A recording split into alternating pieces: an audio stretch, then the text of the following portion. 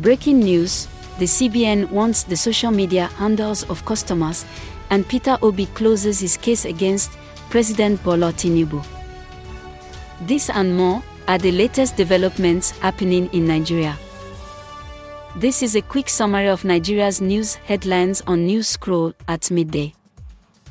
I am Lola, and today is June 24, 2023. Here are top news headlines, filtered from multiple sources.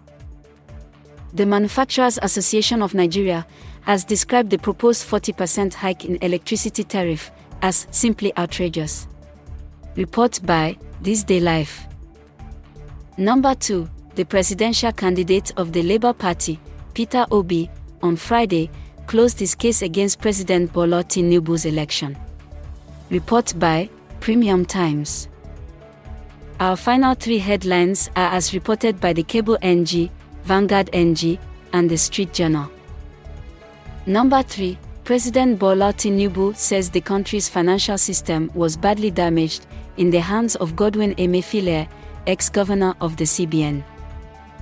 4. The Nigeria Customs Service has debunked some media reports that the federal government has lifted the ban on vehicle importation through the Semia border. 5. The CBN directs banks to collect the social media handles of its customers.